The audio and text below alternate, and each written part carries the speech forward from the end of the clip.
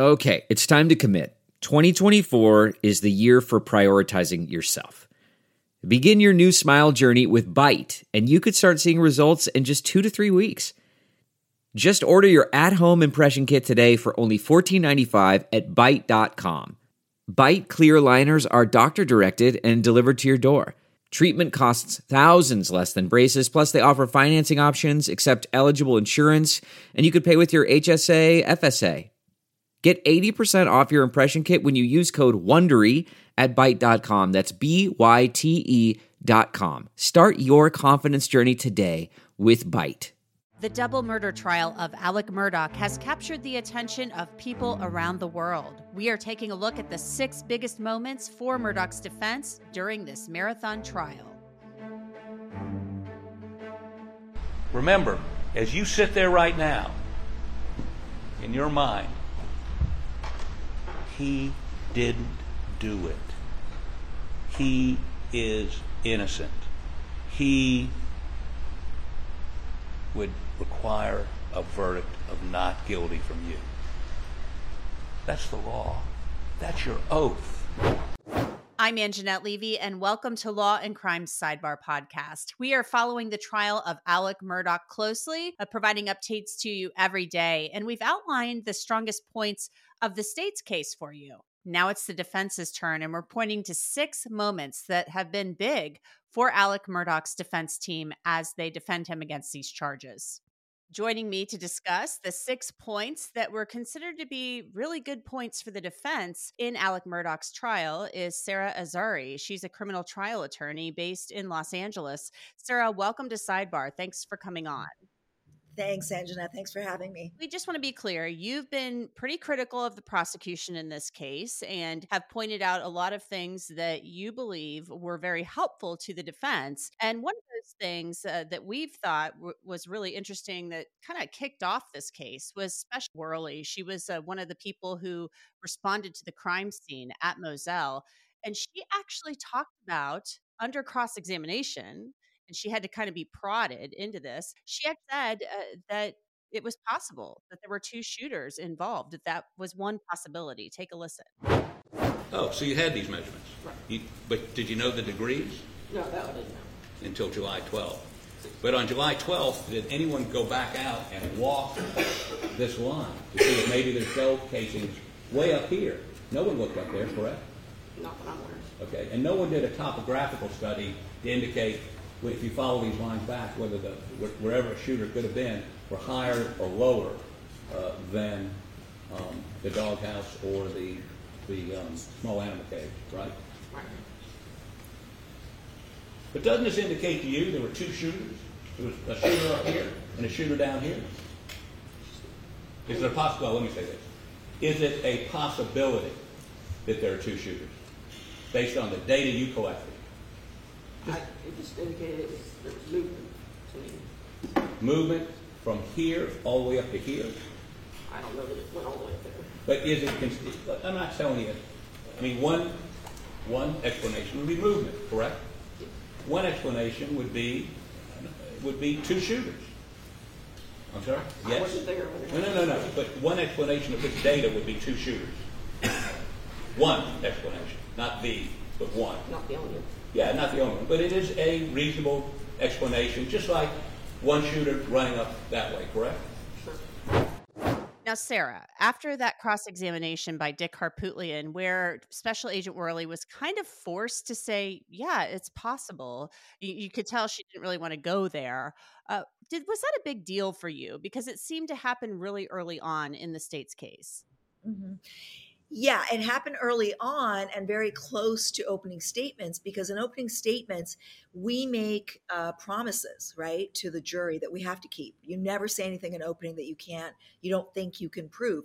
And so their memory is still fresh that Harpootlian in an opening statement has said, there were 2 shooters, ladies and gentlemen, that no way that one shooter could have killed both Maggie and Paul. And then Worley testifies early on and says, yeah, it's possible. Look, Uh, it's all about possibilities and also plausible possibilities, right? And that's where you get to doubt. If you have a possibility that it could be a different scenario, that it could be two shooters, then that is casting doubt on the idea that Alec Murdaugh single-handedly killed Maggie and Paul. And you have to remember that the state's case is he killed both. It's not that he killed one and there was someone else there. So if you could blow that out of the water, which is what Harpootlian did on Worley's Cross, I thought that was very, very effective. And she also was helpful to the defense in the sense of the contamination of evidence, the failure to contain, contamination of the evidence in the scene, failure to contain the scene.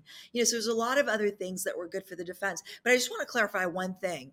I've also been critical of the defense. I know everyone thinks I'm, anti-prosecution in this case. It's a very defensible case, obviously. So if I come across as criticizing a lot about the case in chief, it's not just because I'm a defense attorney.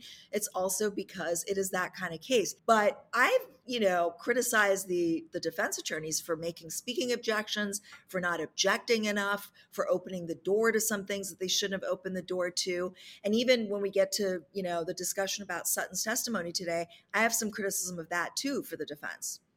Interesting. There's been another thing that's been kind of out there, and it's hard for people to wrap their heads around this. The fact that somebody like Alec Murdaugh, who obviously is a very flawed human being, I mean, the financial crimes he's all but admitted to. He had an opioid addiction. He's charged also with a conspiracy regarding oxycodone, an opiate with Curtis Eddie Smith. So there are a lot of flaws there. There are a lot of warts. However, everybody that has testified has said he loved Maggie. He loved Paul. He loved his family. There have been no discussions and no testimony that there was any domestic violence or anything like that. And one thing that the defense has pointed to is the weekend before this happened. Really, it actually was 2 weekends before this happened, Memorial Day weekend. They played this video during cross-examination of one of the state's witnesses. And it was of a birthday party for Alec Murdaugh. So let's take a look at that and listen to a little bit of the testimony about Alec Murdaugh's relationship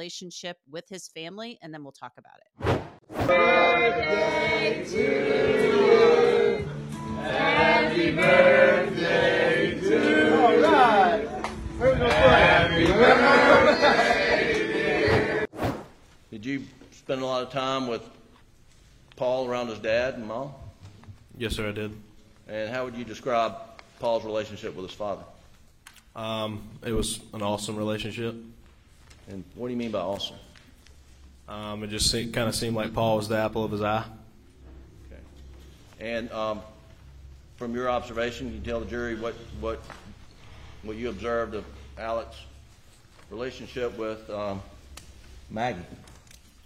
I thought they had an awesome relationship as well, from everything that I could see. They were always laughing and everybody got along. Nothing was out of the ordinary at all. Just very briefly. In your own words, you tell the jury what you believe Alec's relationship was with Paul. I think they had a very good relationship. They loved all the same things. They loved to hunt. They loved to fish. They loved to work the land. I think the plan was for Paul to take over Moselle one day. And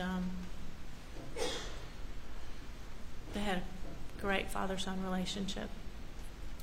And in your own words, can you tell the jury what do you believe Alec's relationship with Maggie was? It was good. It wasn't perfect, but Maggie was happy. And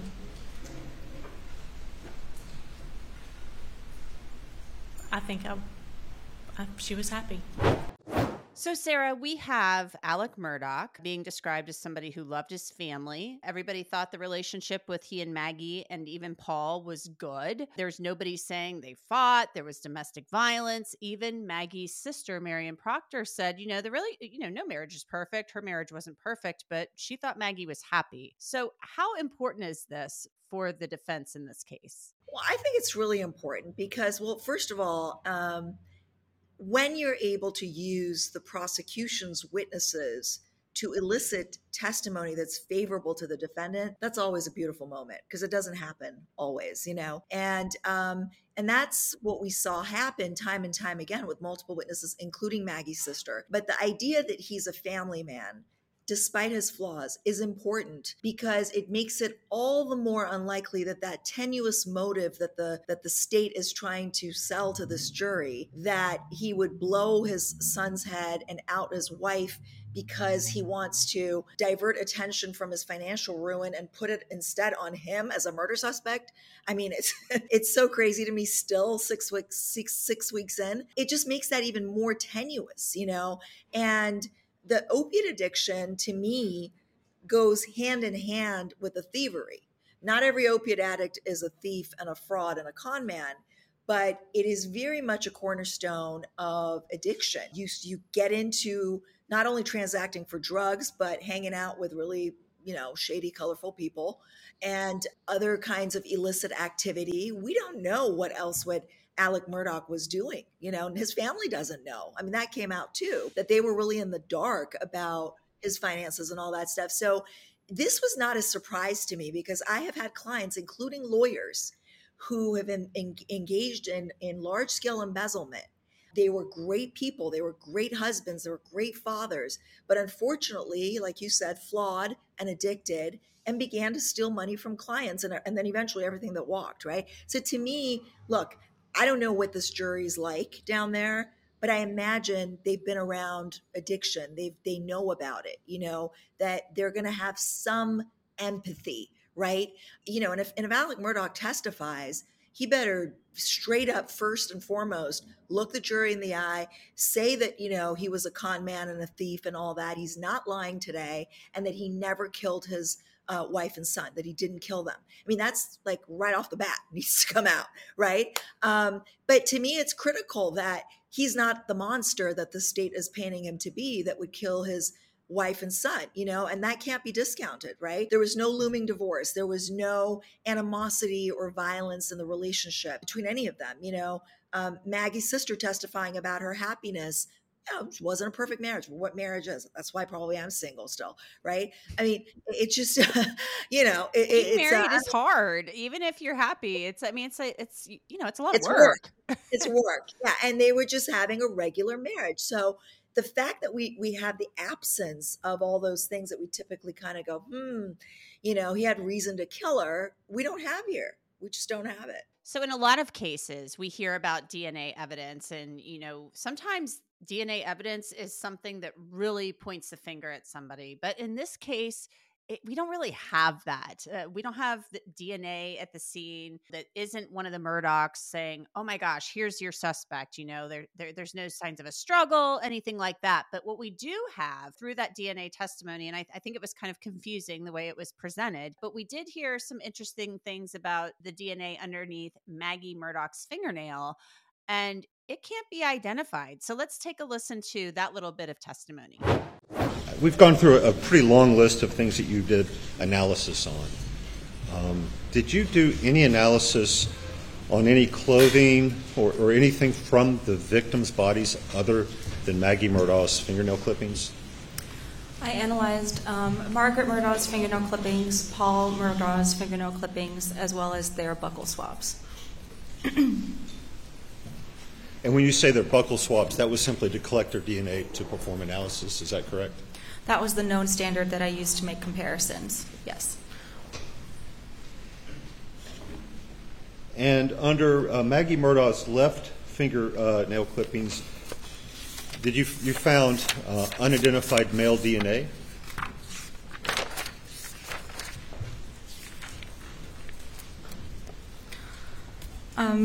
Foreign to Margaret Murdaugh, there were some alleles present, yes. When we say some alleles present, was there DNA from an unrelated male under her fingernails?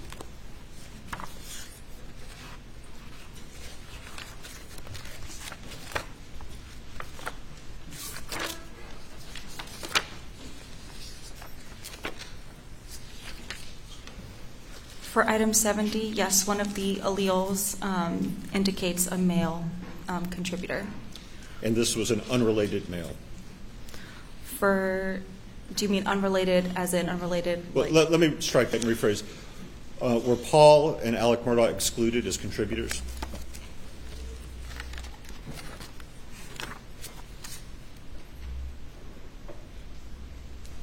Yes. So male DNA under her fingernails, not from Paul, not from Alec Murdaugh. The foreign DNA to her, yes, they were excluded as contributors. So, Sarah, we have the DNA analyst, Agent Zapata, saying there was a DNA under the nail of Maggie Murdaugh. They can't say who it belongs to. It's not the gardener. Everybody was saying it was the gardener, but it wasn't, CB Rowe. So we don't know whose it is. And then on top of that, early on in the trial, we heard that there was brown hair in Maggie's hand, but then we never heard anything about that again. So how important is this for the defense to be able to say, look, it's not saying anything bad about Maggie, but we don't know where that DNA came from, and it can't be identified as anybody in her circle. Mm-hmm. And that's very important because remember that the entire burden to prove their case beyond a reasonable doubt is on the prosecution. The defense does not have to prove anything in this case. So it's enough to say there were other suspects. This unknown male DNA under her fingernail can't be discounted because if you've excluded Paul, which they did, if you've excluded Alec and anyone else, Buster, for example, and this is an unknown male, well, that again goes to the two-shooter theory and the fact that it's somebody other than within this immediate family. So the defense doesn't need to do their own analysis and prove who that male might be. It's enough that it's somebody other than the defendant. So that to me is critical. And by the way, the CB Rowe that you brought up, that was, it reminded me of a very interesting point. I can't remember which witness was testifying, but it was almost like, I think it was Owens during the famous Griffin Owens cross-examination, where it seemed like Owens expected Alec Murdaugh to do the investigation for him, right? I mean, the idea that Alec Murdaugh was blurting out some names. Oh, it could be the groundskeeper because we've had some issues with them. It could be somebody from the Mallory Beach lawsuit or that family because it's been really contentious with that litigation. Yeah, okay. So he's just thinking of like people that could potentially be investigated, but it's not his job to do the investigation, right? That's SLED's job and only their job. And so, at least they looked at CB Rowe. I mean, I'm glad they did that and ruled him out, but that doesn't discount the fact that there's someone else's DNA that's not within this family. It's certainly not Alec Murdaugh. But did you think the brown hair was interesting? Because we heard about that really early in the trial, that she had brown hair in her hand, and then we never heard anything about it again. Yeah, and brown hair. I mean, Alec Murdaugh is, I don't even know. I mean, Buster's red.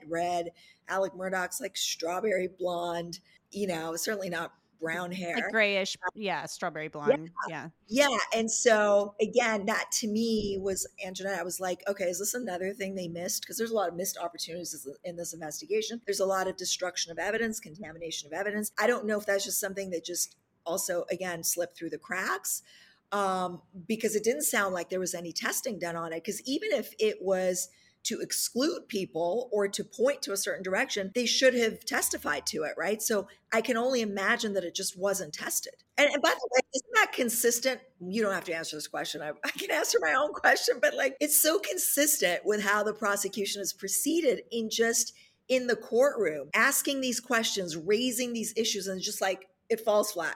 Like they don't leave the jury with a nugget or a takeaway. So that to me is very, it correlates, right? Like, okay, so we found hair. Okay. And what'd you do with it? Did you test it? If you tested it, what happened? What was the result? So it all sort of fits. It fits for me. Let's get to Agent Owen. He is the lead case agent on Paul and Maggie's murders. And, he was one of the last witnesses for the state's case in chief. And he's supposed to kind of wrap this all up and tie a bow on it for the jury. Here you go. It's all put together. But there were some things that came out on cross-examination that were somewhat concerning. And it was about statements he made to the grand jury. These are things he testified to in front of the grand jury in order to get an indictment, to tell the grand jurors, look, we have probable cause to believe Alec Murdaugh murdered his wife and son. And one of those things had to do with the fact that he said there was blood spatter on Alec Murdaugh's t-shirt, that white t-shirt that we've seen. And so he was questioned about that statement he made to the grand jury, which turned out to not be true. So take a listen. Now, when you presented this case to the Colleton County grand jury to obtain a true bill indictment, you testified under oath that an expert had found multiple... Is he talking about grand jury presentation? Colleton County, you can't, it's not a record of a county grand jury.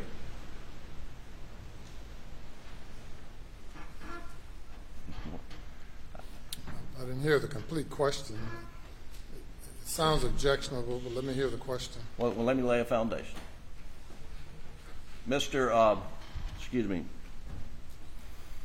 Agent Owen, before you testified before the Colleton County grand jury, you prepared an outline of your presentation, did you not? I did. And in that outline, you identified essentially a narrative of what you were going to tell the grand jury, correct? Yes. And did you follow that narrative? For the most part, yes. And in that narrative, didn't you state that an expert found multiple particles of blood spatter on the shoulders and front of Alec's shirt? Isn't that correct? Yes. And is that what you told the Colleton County grand jury? Yes. However, what SLED and this expert out in Oklahoma overlooked is Agent Zapata's confirmatory blood testing, about which she testified earlier in this trial, that out of 74 cuttings from Alec's t-shirt, 0 tested positive for human blood. Y'all completely overlooked the fact that when you did a human tracing test to confirm whether it's blood, it came up negative. And wasn't that overlooked? I had never seen that report. Well, when did you see the report? November of 2022. Okay. After Alec had been indicted and months from trial, is that right? Yes. So, Sarah, we have Agent Owen under cross-examination by Jim Griffin, and I think everybody realizes that was a really good cross-examination by Jim Griffin, and he was able to get him to say, look, yeah, he told the grand jury this, and Owen kind of tried to say, well, that's what I thought at the time, and he didn't see this one report until last November that said it wasn't blood on the t-shirt, which seems like a really big deal. Alec Murdaugh's t-shirt tested negative for the presence of blood, although Maggie and Paul's DNA was found on his shirt along with one of the family friends. So your thoughts on how big of a deal that is for the defense and what the jurors might think of that? Just to be clear, I think Maggie and Paul's DNA were on his t-shirt. Right, but not blood. Correct. And look, yes, their DNA was on the shirt. Yeah, that was huge, Anjanette, because I don't care what side you're on, if you're taking sides to begin with, prosecution or defense. The idea that this is exculpatory, what we call Brady evidence, right? Grand jury decides whether there's probable cause to indict somebody. So even though it's a low standard, it's not proof beyond a reasonable doubt, it's still a standard. And it can make a difference between not indicting or indicting somebody. It's a critical piece of evidence. It's literally the blood that they had in this case, right? They thought they had, that was destroyed. He had an email about this confirmatory report. It wasn't even a presumptive test. It was the next step, next level test that said there's no human blood on this t-shirt, right? And he had it for 5 months in his email, unclear whether he just didn't check or lost it. I call it the dog, ate my email excuse, right? It was embarrassing and it was terrible because it's one thing where you could say you have a liar on both sides of the case. You have Owens, the lead investigator, who said he used trickery and he's allowed to use trickery. Well, okay, maybe with the defendant, but with the grand jury with respect to how the guns are loaded, no, you're not allowed to use trickery there, right? And then you've got Alec Murdaugh for the defense. We got like 2 liars, right? But I can tell you, I've been doing this 20 years. Jurors look at officers and law enforcement they hold them to a much higher standard. It is really bad when you have somebody who misses things, should have, 5 months is a long time. It's not like a little oversight, says it's okay to use trickery on a grand jury that then indicts the defendant. These are not like little, bad boy, we're going to let it go. No, these are bad.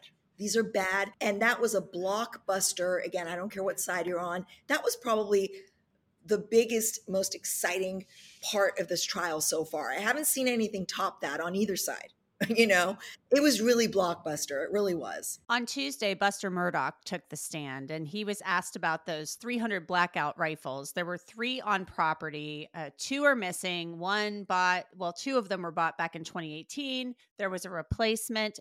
Buster was asked about this and about whether or not Paul ever used his gun and how Paul treated guns around the property. So take a listen. Did at some point in time you and Paul receive 300 blackouts for Christmas? Yes, sir. Do you remember roughly, was that 2016 or 2017? Sounds right. Okay. And what color was your 300 blackout? It was black. And have you been sitting in this courtroom during the entire trial? Yes, sir. And the jury's seen a black 300 blackout. Is that yours? It is. That is my 300 blackout. Was that the one you got for Christmas? Yes, sir. And what color was Paul's? Paul's was black and tan. And when you say black and tan, what part was tan and what part was black? So the receiver would have been tan, and barrel would have been tan. What part would have been black? Stock, maybe. Okay. And so yours was all black, his was black and tan. That's right. What happened to his that he got for Christmas in 2016? His gun was apparently stolen, lost, taken. Yeah. How do you know that? That's just what Paul told me. What happened to your gun after Paul's was stolen? My gun became, what we would both use. And did that create some confrontation between you two at times? Yes, sir.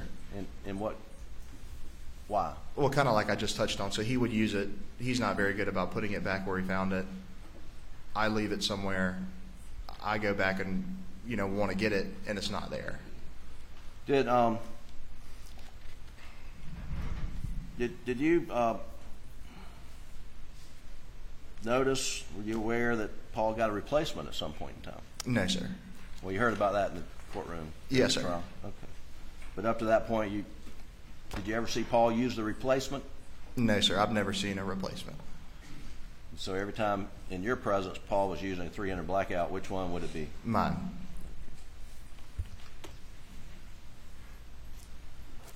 There's, I'm not going to pull these guns out, Buster, but there's been discussion, and the jury has seen a 12-gauge Spinelli with a Mojo sticker on it. Whose gun is that? That's mine.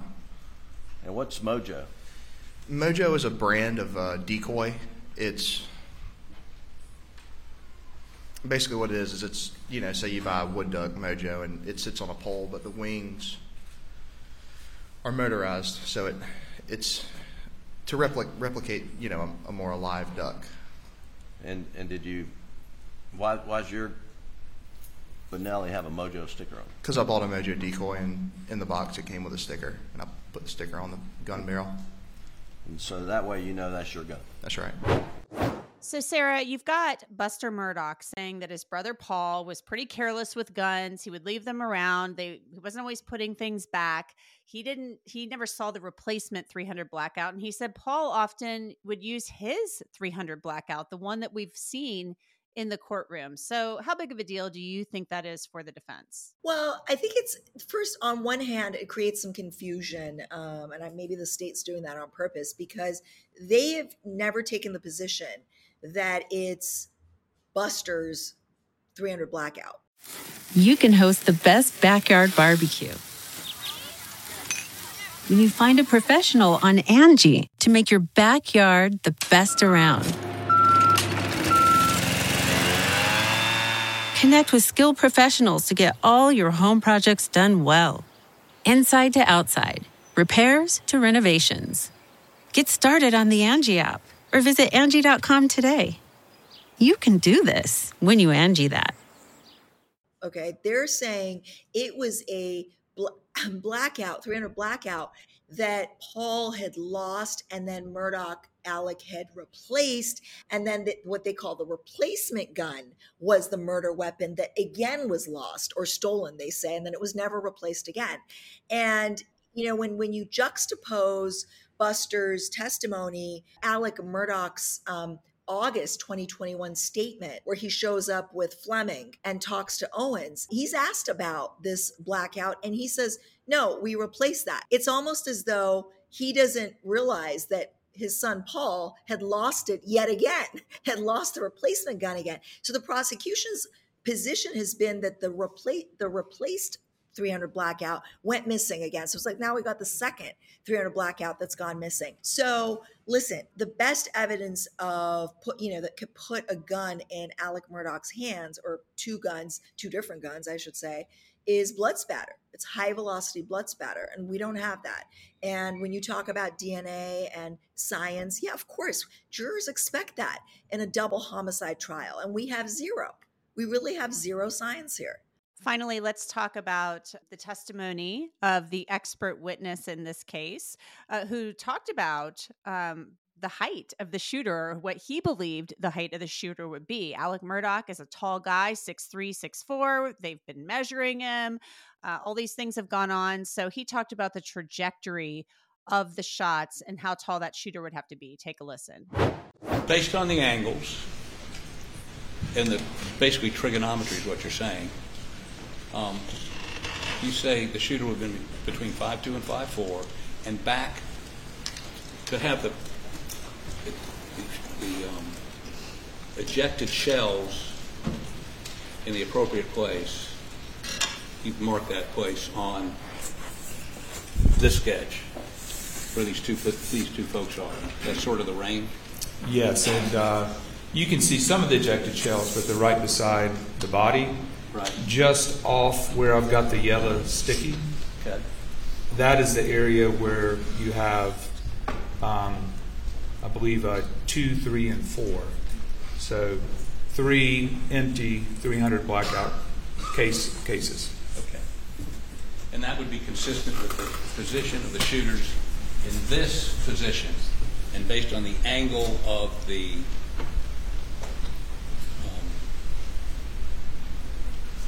bird cage, they would be somewhere between 5'2" and 5'4". That is correct. To have a shot from the hip, the lower part, almost crouched down hip. Yes. Sarah, how important for the defense is this testimony? Because the reaction on Twitter seemed to be mixed. A lot of people thought the cross-examination by the state, that they eviscerated this guy. Other people felt that he made a valid point using physics and other things like that. Yeah, I read that. And in all honesty, I went back and forth on him and what I thought of him as he was testifying. It went on for a long time. Fernandez went into the weeds, got everybody confused. But I do think it was significant. First of all, I don't think he was eviscerated. He was challenged, but he was also pretty firm that, listen, I'm not a pathologist. I never studied this from the standpoint or expertise of a pathologist. I'm a physicist. I'm a mechanical engineer. So he really kind of brought it back into his lane and just what he essentially analyzed, right, for this case and in preparation for his testimony. But there are a few important things that he established that have been at issue during this trial. One is that Murdaugh, when he pulled up to the kennels with his headlights on, would be able to see that something's afoul. He would be able to see that Maggie and Paul are laying on the ground. Something's wrong, right? And then juxtapose that with the 20-minute timer that Barber demonstrated and how long that really is. It's not unusual that he sees this. He goes, holy crap, picks up the phone and calls 911, right? So that was important. Also that he wasn't traveling 80 miles an hour the entire way to Alameda and back, that his speed varied, that the phone wasn't thrown out of his car at 45 miles per hour, and that the orientation on the phone could change when it lands on the ground and sort of, tumble, I guess he testified. And also remember, the phone was not cracked. It wasn't broken. I'm not sure that, this theory that it was thrown out of the car is even really viable. And we know that Alec Murdaugh did not stop on the way to Alameda and back. So I think those were important pieces of his testimony. And of course, the inconsistency with Alec Murdaugh's height. Now, here's where I'm going to critique the defense. Did this, and maybe I don't know as much as I should know to make this decision if Alec was my client, but they went through this great 3D demonstration, but they should have shown a 6'4" person on his knee This idea that it's so awkward and unnatural for someone with Alec's height to be shooting in a way that would have explained the trajectory of the bullet, right? Well, demonstrated with Alec's height instead of talking about 11-year-olds who were 5'2" to 5'4", like whatever that was, Yeah, the why don't we? 12-year-old thing was a little weird, but It was really weird. It's like you're doing this 3D unless that just wouldn't be good for them. Unless what it would demonstrate would actually maybe weaken their argument, But I thought it was really weird that you're going through the pains of doing this beautiful 3D demonstration that up until this point we have not had, but then you don't actually let the jury see how awkward it is for the defendant at 6'4" to be shooting at this angle, right? That to me was missing. And again, in all fairness, maybe it wouldn't be good if they did that. Maybe that's why they didn't do it. I don't know. Well, Sarah Azari, thank you so much for joining us to talk about some of the key points for the defense in this case. We appreciate it, and we hope you'll come back. I will, and it was great matching you today. Yes. We did not plan this. It just kind of happened. No, we didn't. Take care. Bye. You too. All right, that's it for this edition of Law and Crime Sidebar podcast. You can download and listen to Sidebar on Apple, Spotify, Google, and wherever else you get your podcasts. And of course, you can always watch it on Law and Crime's YouTube channel. I'm Anjanette Levy, and I will see you next time.